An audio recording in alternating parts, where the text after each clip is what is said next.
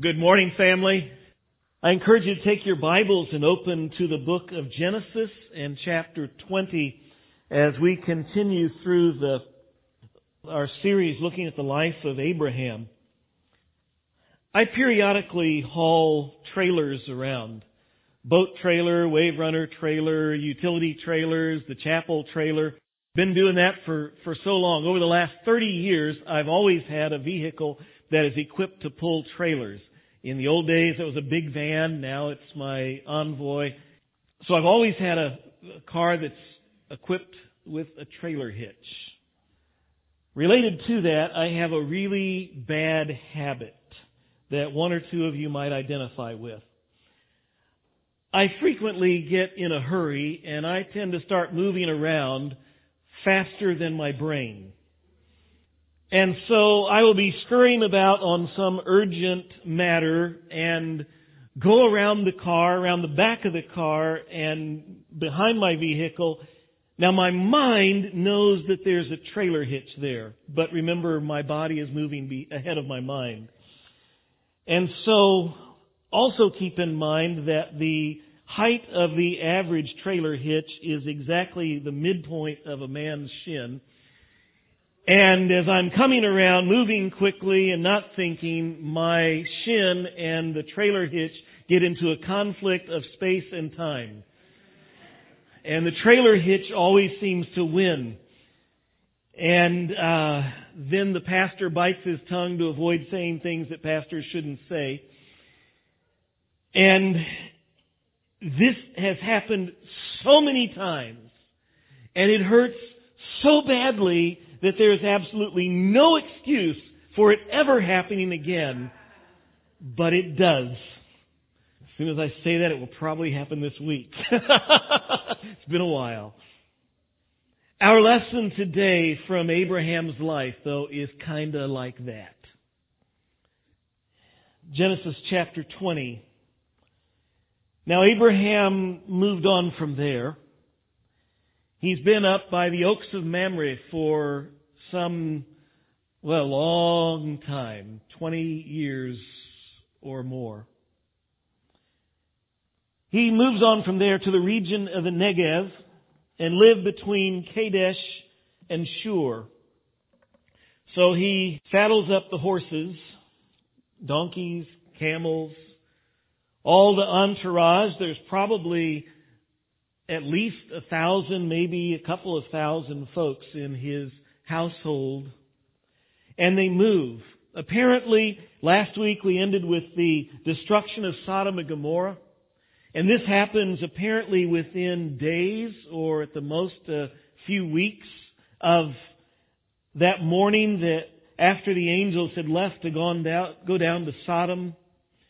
He got up early and he goes over to the place where he and the Lord had met and talked as they looked down at Sodom and Gomorrah. And he goes over, and the Scripture says that he saw the smoke of the city going up into the heavens like the smoke, thick black smoke from a great furnace.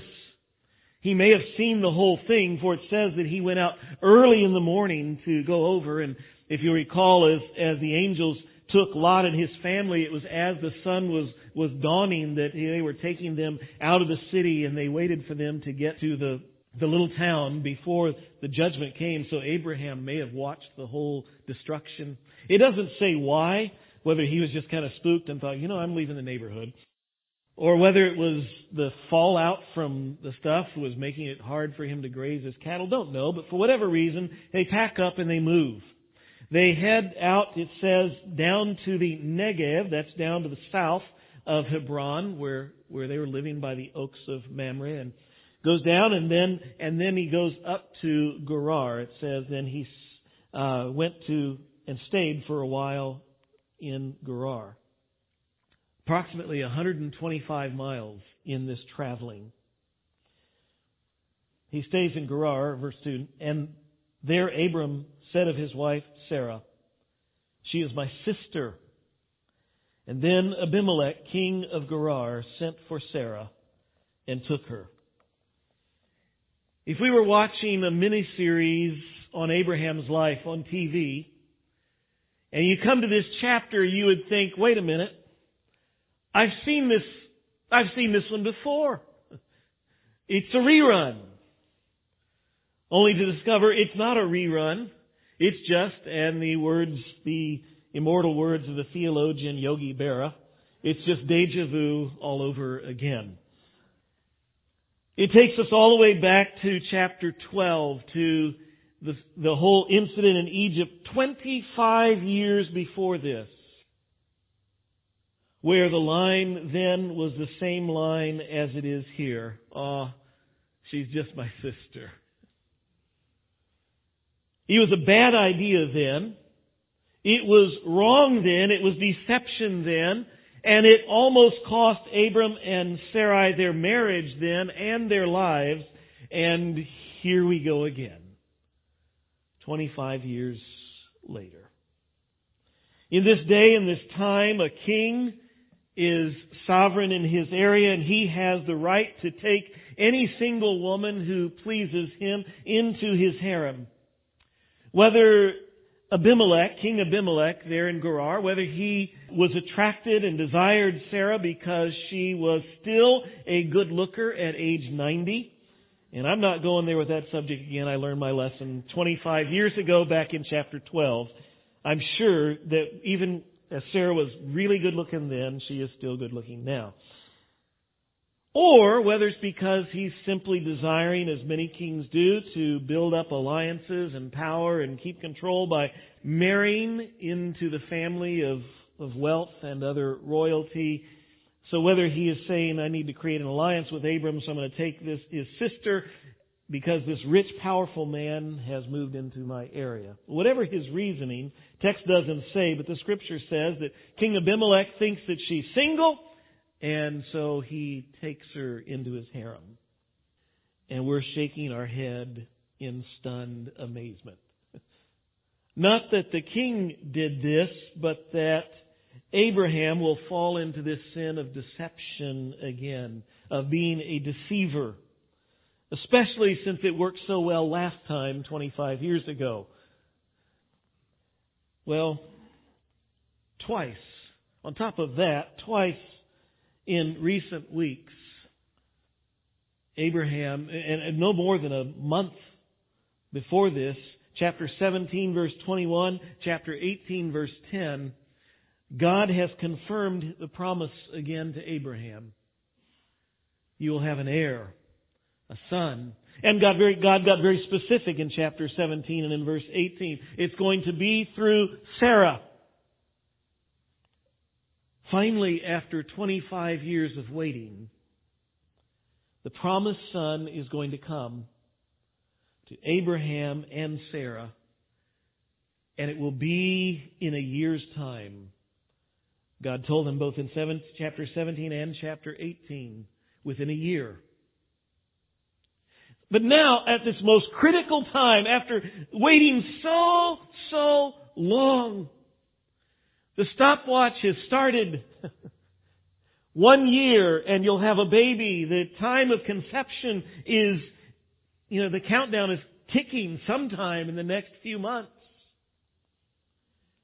Just as that happens, the whole promise is jeopardized as Sarah gets taken into Abimelech's harem because of this foolish plan of deception. Now, before we get too frustrated with Abraham, we need to remember that it's always easy to be a critic when you're not playing in the game. A whole lot easier to criticize when you're in the sidelines, or when you're in the stands, or when you're sitting in your lazy boy at home watching in TV. We all like to play, Sunday afternoon quarterback from there. We all like to play cardinal manager and second guess everything, but it's a whole lot different when you're on the field. We get that. So we shouldn't be too hard on Abram. We haven't walked in his sandals. Before we're too hard on Abraham, we also need to take a little look in the mirror. See, is there a trailer hitch that you run into on a regular basis? A sin that you stumble over, that you slip upon repeatedly. It's happened before, and it's in your life you go, it's like deja vu all over again. I've done this before. I like the old word used to describe that kind of a sin. People would talk about them as besetting sins. You go look it up in the dictionary. The word beset means to trouble or to threaten persistently. Sins that trouble you, that threaten you persistently, they are continual danger. You just tend to fall on that one. Most of us have at least one, maybe several. What is it for you? Is it lying? Is it deceit or gossip or laziness or gluttony or envy or jealousy or greed? Maybe it's addiction to some substance. Maybe it's anger or lust. But most of us have some besetting sin. And so as we come to this section and this account in Abraham's life, while it's upsetting to see this great man of the faith who has come through so much and who's grown so much to stumble and fall over this, to us, such an obviously stupid thing to do. All we have to do is look in the mirror and realize, I do that. And so what I find in this passage is comfort. Comfort because the real focus in this chapter isn't Abraham's sin. It is big. The real focus of this chapter is God's grace. And we'll see that. This chapter is full of God's grace. God's grace shows up. After Abraham's failure, God's grace protects the promise. Their failure here jeopardizes the promise, but God protects. God speaks to Abimelech. Look at verse 3. But God came to Abimelech in a dream one night, and He said to him, "You are as good as dead," or I like the way the ESV and some of the other translations say it, "You're a dead man." God's not very subtle here. "You're a dead man, you're good as dead because of the woman you have taken. She is a married woman." Now Abimelech had not gone near her, so he said, "Lord, will you destroy an innocent nation? Did he not say to me, 'She's my sister'? And did she not also say, 'He is my brother'? I've done this with a clear conscience and clean hands." Then God said to him in the dream, "Yes, I know you did this with a clear conscience, and so I have kept you from sinning against me. That is why I did not let you touch her. Now return the man's wife, for he is a prophet, and he will pray for you, and you will live. But if you do not return her, you may be sure that you and all yours will die." Wow. Fortunately, God intervenes. He protects Sarah. He even protects Abimelech. He protects the son that's going to come, despite Abraham and Sarah's faithlessness and failure. God's grace. God's grace, though, continues to show up. Early the next morning, Abimelech gets up. No joking. He probably never went back to sleep. Probably wakes up. He summons all of his officials, verse 8. When he told them all that had happened, they were very much afraid. Then Abimelech called Abraham in and said, "What have you done to us? How have I wronged you that you brought such great guilt upon me and my kingdom? You have done things to me that ought not or should not be done." And Abimelech asked Abraham, "What was your reason for doing this? What in the world were you thinking?" God's grace confronts Abraham through Abimelech. God won't He won't let Abraham get away with this sin. May I say, if you're a child of God, God won't let you continue in sin indefinitely either. The Scripture says that. Hebrews chapter 12 says, "My son, do not make light of the Lord's discipline, and do not lose heart when He rebukes you, because the Lord disciplines the son, those He loves, and He punishes everyone He accepts as a son." That's not saying that God loves to punish. It's not saying He loves to get the belt out and whip His kids. Just like as parents, we don't like that. We don't like to have to punish our children. But if we love our children, we discipline them. Love demands it. It's just like our kids. If we love them, we don't let them get away with stuff. We can't if we love them. If there's a kid in my house who's running amok, getting away with murder, he's not my kid. Because I love my kid. Now they're all grown. I only have grandkids. But you know what? They love their kids. And they don't let their kids get away with stuff. Because they love them. They discipline them. The only kid we're going to let run loose in my house and run amok is your kid. Because it's your job to discipline them. Because you love them as a parent. God is a good parent. And He doesn't let Abraham get away with it. Just as in Egypt with Pharaoh, God here has the pagan king confront the man of God and expose the sin. That's embarrassing. It's embarrassing when an Egyptian points out your sin. It's embarrassing when a Philistine points out your sin. What were you thinking? These things ought not to be done. But what's more embarrassing than having this pagan king point out to Abraham that he's done wrong is to read Abraham's response. See, what I would expect from Abraham is something like, "Oh, I'm sorry. Abimelech, you're so right. I'm so wrong. I'm so foolish and stupid. You know, this reminds me, 25 years ago, I was back in Egypt and kind of did the same thing. And, it didn't work out good there. The Pharaoh there took her into his harem too. And God had to get us out of that. And, yeah, it's so stupid, Oh, my shin. Oh, there we go. Did it again. I'm sorry. That's what I'd expect, wouldn't you, out of the godly man? You know what Abraham does? Read his responses. He makes excuses. Any of us who are parents know how this goes. He makes excuses.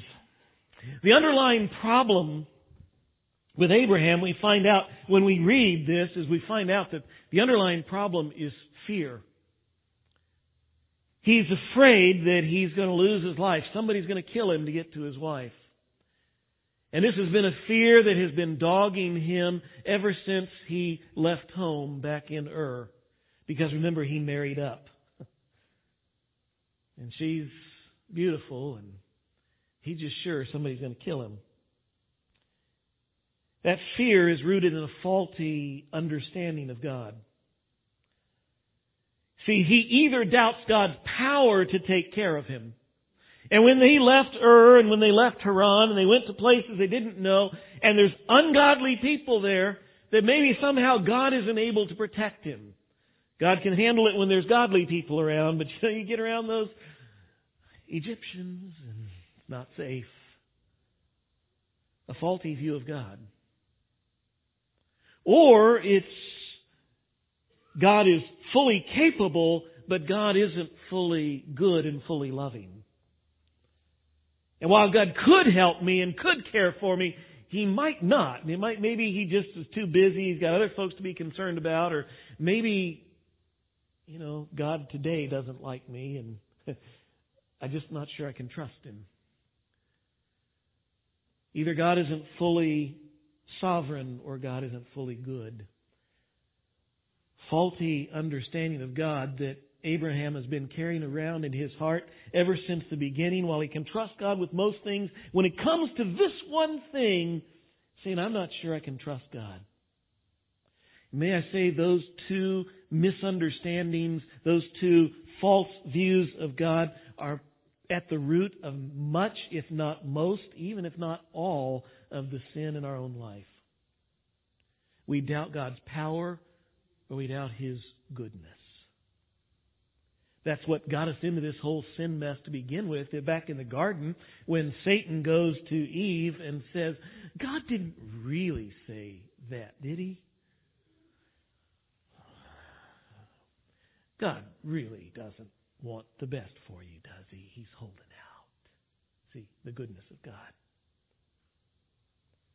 There's the problem. But instead of seeing that, and seeing problem for what it is, Abram starts making excuses. And as I look at his excuses, I'm going to see three chains that bind us to habitual sin. But let's read what he says first. Here's his excuses, verse 11. Abraham replied, I said to myself, there is surely no fear of God in this place, and they'll kill me because of my wife. Besides, she really is my sister, the daughter of my father, though not of my mother, and she became my wife. And when God had me wander from my father's household, I said to her, this is how you can show your love to me. Everywhere we go, say of me, he is my brother. Three excuses. They point out three things that if we allow these things to stick in our life, they become chains that keep those sins just dragging along and following along with us where we trip over them. First thing is Abraham starts making excuses. He blames others. Abraham basically first blames his circumstances. I had to do this. I didn't really have a choice. I was coming to this place and there's no fear of God here, guys. I mean, look at you. And so I had to. It's not my fault. Moms, dads, we've heard this all the time, don't we? Not my fault. And then you go down to the verse, I think it's 13, 11, 12, 13. Yeah, 13, where he says, matter of fact, back in the beginning when God made me leave my father's household, you see, it's God's fault. God threw me out in a place where it wasn't safe. I had no other choice. We had to do this. Oh my. He's not taking responsibility for his own actions. It's not my fault. And you've never done that before, have you? Secondly, the second chain here that holds us to this lie and this sin, he says, besides, she really is my sister. See, it wasn't really a lie. It was the truth. She's my half-sister. Yeah, she's my wife, but she's my sister, so it's not a lie. It's just not everything you needed to know so God doesn't wipe you out. Rationalization. How we like to use this one too. It's okay. We refuse to call it what it is. It's sin. If we look back to the Egypt incident, go back 25 years, chapter 12, and we see what happens, the whole mess there, God delivers them out by His grace. They're headed back to Canaan. They get to Canaan. Abraham builds an altar, and there it says he calls upon the name of the Lord. Abraham gets back into walking with God, following God, but there's one thing that's missing from the whole account that you won't find back in chapter 12. Nowhere does Abraham say, I sinned. Nowhere does he say, I did wrong. You see, when we refuse to take responsibility for our actions, we blame others.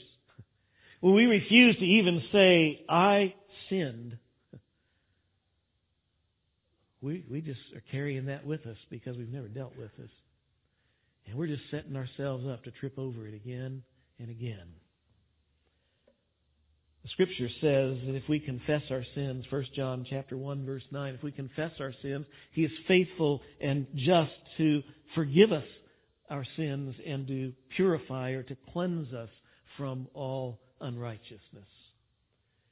See, God wants to help you and me ditch these besetting sins, these habitual sins. He wants to help clean us up and get this stuff out of our life. But it begins, 1 John 1:9, if we confess our sins. It's missing here in Abraham's experience thus far. There's a third thing that Abraham does here.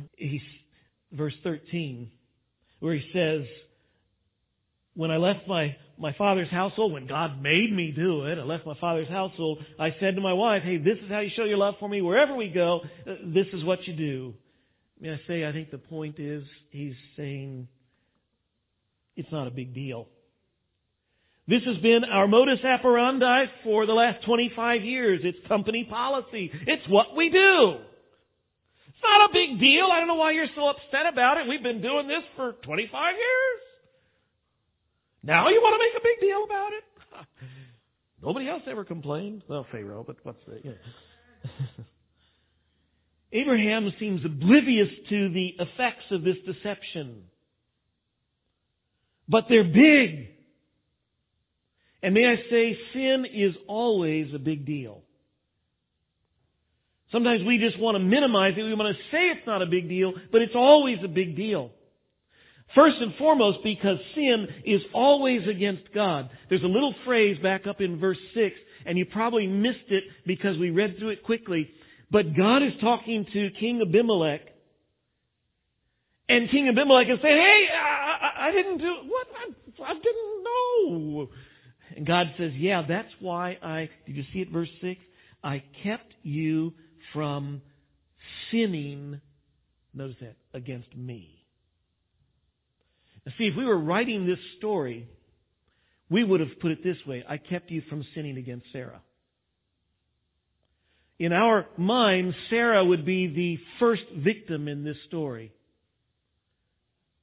We don't want to minimize that she's a victim here, who's being pawned around and tossed around like property, but the real victim in this would be God. If he committed adultery with Sarah, God is the first victim. See, we don't often think that God is always the victim in sin. It is offensive to Him. It hurts Him. That's why David, after David commits murder and adultery, in Psalm 51, in his confession, he says, against you and you only I have sinned. It's not that it wasn't a sin against Bathsheba and it wasn't a sin against Uriah. It was, but it's saying the sin against God is so big that the sin against them, which in our eyes is huge, is almost inconsequential. See, we get big on the effects down here on our level, but we often miss the fact it's huge here. Abram's little lie is big to God. God is a God of truth. God is a God of His Word. And when His people lie, it's a big deal. That's why it's in the list of sins God hates. I hate a lying tongue. Big deal. Not only does his sin affect God, his sin obviously affects people. The promise was put into jeopardy. I mean, what would have happened if Abimelech had gone in and had sexual relations with Sarah and had gotten her pregnant? What would that have done to the whole program? Well, God stopped it. But Abraham wasn't thinking. He didn't fight for the promise, but God did. The trauma for Sarah isn't mentioned here, but we can only imagine what she went through.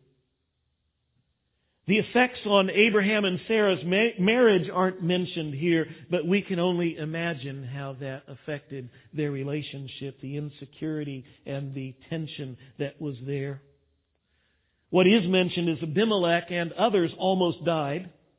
What is mentioned is that Abimelech and his whole household are affected. The problem with Abraham and the problem often with us is we have a low view of sin, of its offense to others and its devastating potential to us and its offense to God.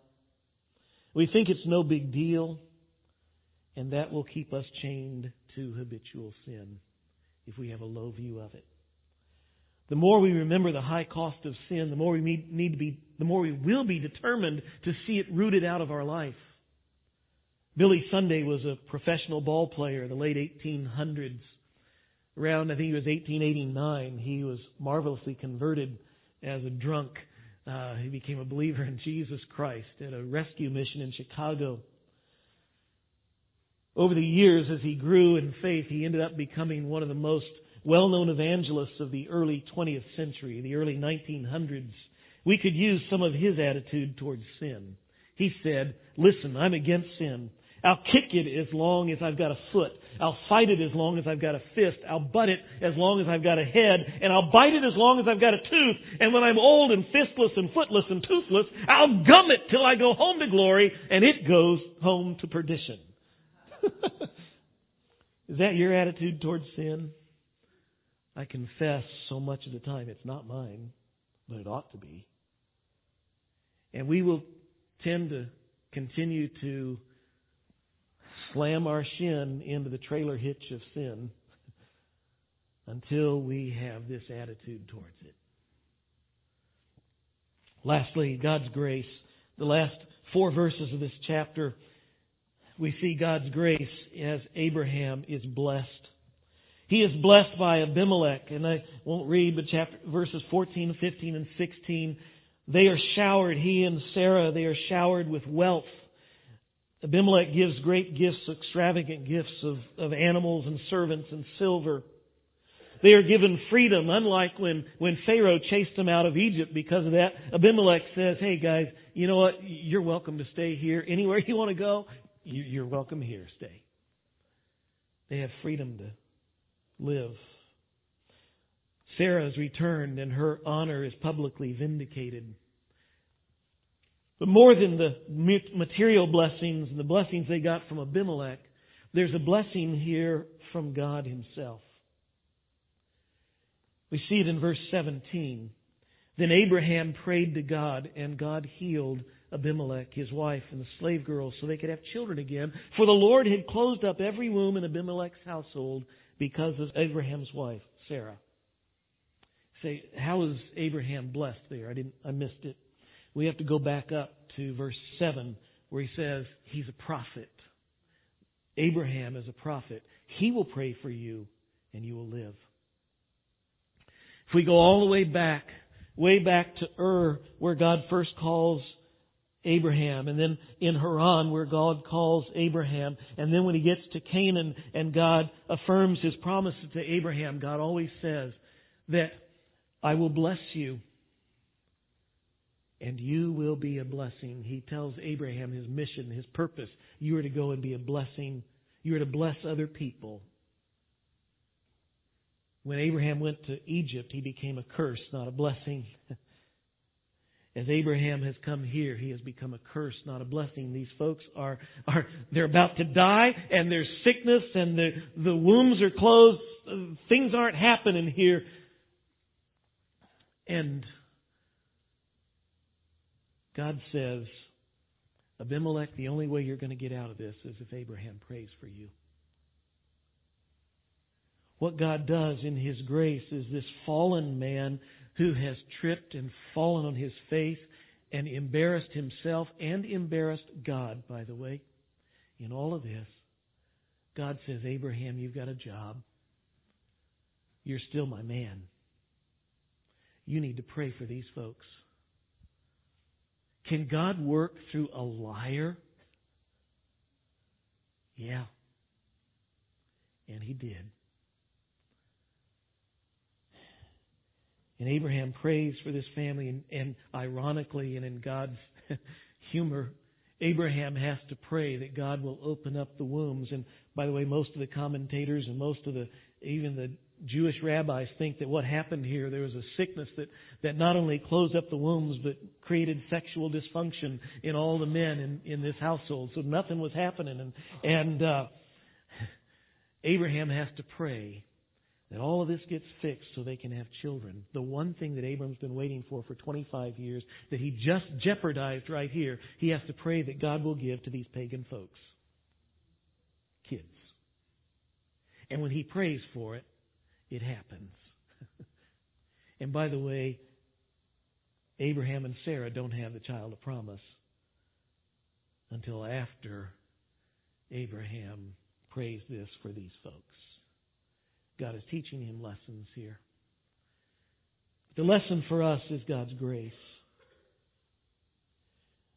The message here is that for all of us who blow it, there is restoration, there's forgiveness. And God wants to continue, He wants to get us back up off our face, back into the proverbial saddle, and serving Him again. Have you stumbled? Have you fallen? There's grace.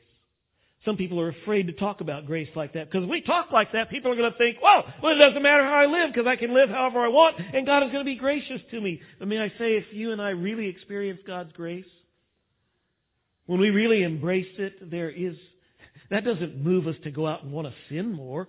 It does the exact opposite. It wants us to go and love and follow the one who is so gracious and good to us. Jesus said that, Luke chapter 7, verse 47. You may remember the story. There was that woman who was a great sinner. Jesus is having dinner in the house of some religious leaders.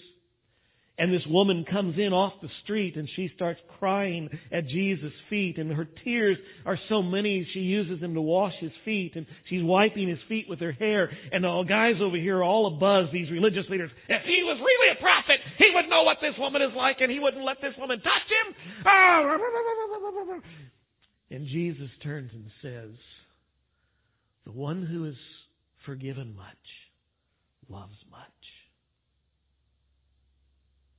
See, forgiveness doesn't make you want to run away from God. Forgiveness makes you want to run to Him. The Apostle Paul said the same thing in Romans chapter 2, where he talks about, and he says, the kindness of the Lord is meant to lead you to repentance. My prayer is that God's grace will embrace us today. He will drive us to Him. And that He as well will give us victory over those trailer hitches in our life. You may be here this morning and you need to know this. It's God's grace that reaches and saves us from our sin at the very beginning. I don't know if you have a relationship with God, but it begins in understanding His grace and that you need it. Many years ago, there was a drunken paymaster in the Russian army who nervously pondered how he had been squandering the company funds. There was an inspection coming the next day, and he realized he would be found out. He began on a piece of paper just writing down all of his debts. And when he finished, it was such a long and such a staggering amount that he realized it was hopeless, and he scrawled on the paper, such a debt, who can pay? Then he got his revolver and loaded it with the intention of killing himself. But in his drunken condition, he ended up passing out before he could do it. Shortly thereafter, in the middle of the night, Nicholas, the Tsar of Russia, came into the camp. Seeing the light on in the paymaster's tent, he went through the doorway and entered and saw the paymaster passed out on the desk, reeking of alcohol. He saw the loaded gun and read the note. At first he was going to call the guards and have him hauled away to face judgment, and then he had a second thought. When the paymaster woke up the next morning, he looked, and there in front of him was a pile of money. And the note, and under his question, who can pay, was written the name Nicholas. See, that's a picture of what salvation is. such a debt of sin we can't pay it. But God loved us so much. John 3:16 says that He sent His one and only Son, so that whoever believes in Him will not perish, but have eternal life. God's grace is what saves us, and if you have never trusted Him, He invites you this morning to believe in Him and find grace and mercy and forgiveness. Let's pray. Father, there's some this morning, maybe you needed to hear that because they have never placed their trust in Jesus. They need to know there's forgiveness of sin. There are many of us here this morning who needed to hear this message because while we were believers in Christ, we are folks like Abraham. We have tripped over sin, and maybe this morning we are right in the middle of it. It may be gossip, it may be greed, it may be immorality, it may be lust, it may be, who knows. Father, we're sitting here this morning thinking, I'm too far gone. I've tripped up one too many times. We needed to hear that there's grace, that you call us back. There may be some who have been struggling with besetting sins and they've been wondering if there's any way out. They needed to hear this morning.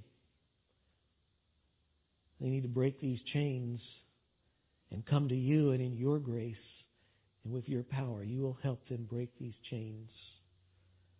For there is freedom, there is deliverance in your grace and in your power.